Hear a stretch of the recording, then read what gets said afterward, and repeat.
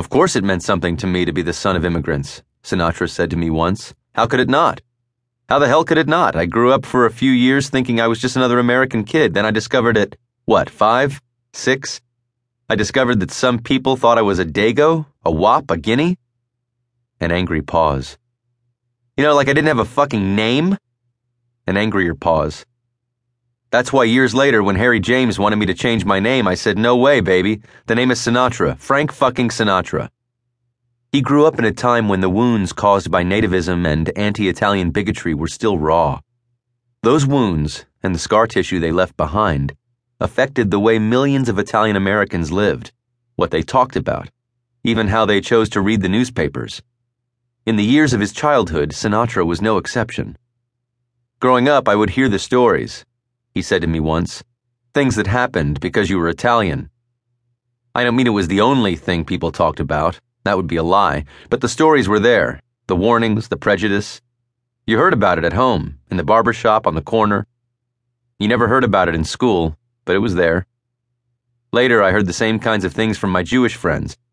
How they learned about the ways they could get in trouble. Always the same old shit.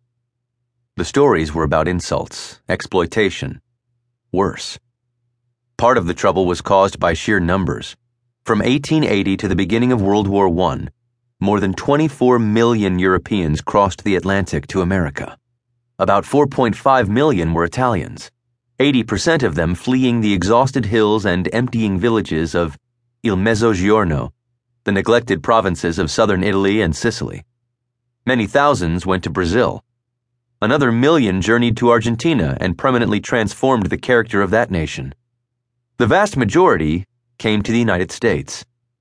At first, the more adventurous Italians moved west, helping build thousands of miles of railroad tracks, finding jobs as fishermen on the sunny coasts of California, or developing that state's lush vineyards. Most settled in cities. I read a book once about how the Irish, when they came to America, never wanted to be farmers again, Sinatra said. I guess if you work on a farm and everything dies in the ground, you don't ever trust the ground again. The Italians were like that too. Rural Italian and Irish immigrants shared that common grievance against the old country. The exhausted or poisoned land had failed them and, in a way, betrayed their faith and prayers. In the New World, they sought the solace of cities. Cement was better than hunger. A job and a lock on the door provided the only true safety. The Jews, haunted by the brutal realities of recurrent pogroms, or disenfranchised by a crippling, pervasive anti-Semitism, were drawn by the even brighter promise of freedom. No matter how terrible life might be in the slums of the Lower East Side, the Cossacks would not arrive at dawn with their sabers drawn. The Irish, Italian, and Eastern European Jewish immigrants shared a suspicion of government and the police that helped form the style of the American cities where they settled. Their children were touched, in various degrees, by their old country lore and their nostalgias. Many of Frank Sinatra's attitudes came from that mixture.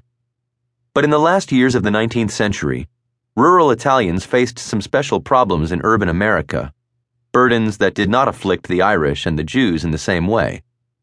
Even in the Italian language, too many immigrants could not read or write. Depending upon the year, between 50 and 70% of the new arrivals were illiterate. This was a severe handicap in the booming, more complex cities of the United States and forced many into manual labor or trades that did not demand book learning. 4,000 Italian immigrants found work building the New York subways. Others labored in the building trades, helping erect the soaring monuments of 20th century New York. Many worked as barbers or seamstresses, as blacksmiths or mechanics or stonemasons. Some were chefs or bakers. Others were fruit and vegetable peddlers, bootblacks, or shoemakers. A few created an instant stereotype: the organ grinder. These small mustached men moved through many neighborhoods, equipped with hand organs, an occasional monkey, and a cup for coins. For most people, the organ grinder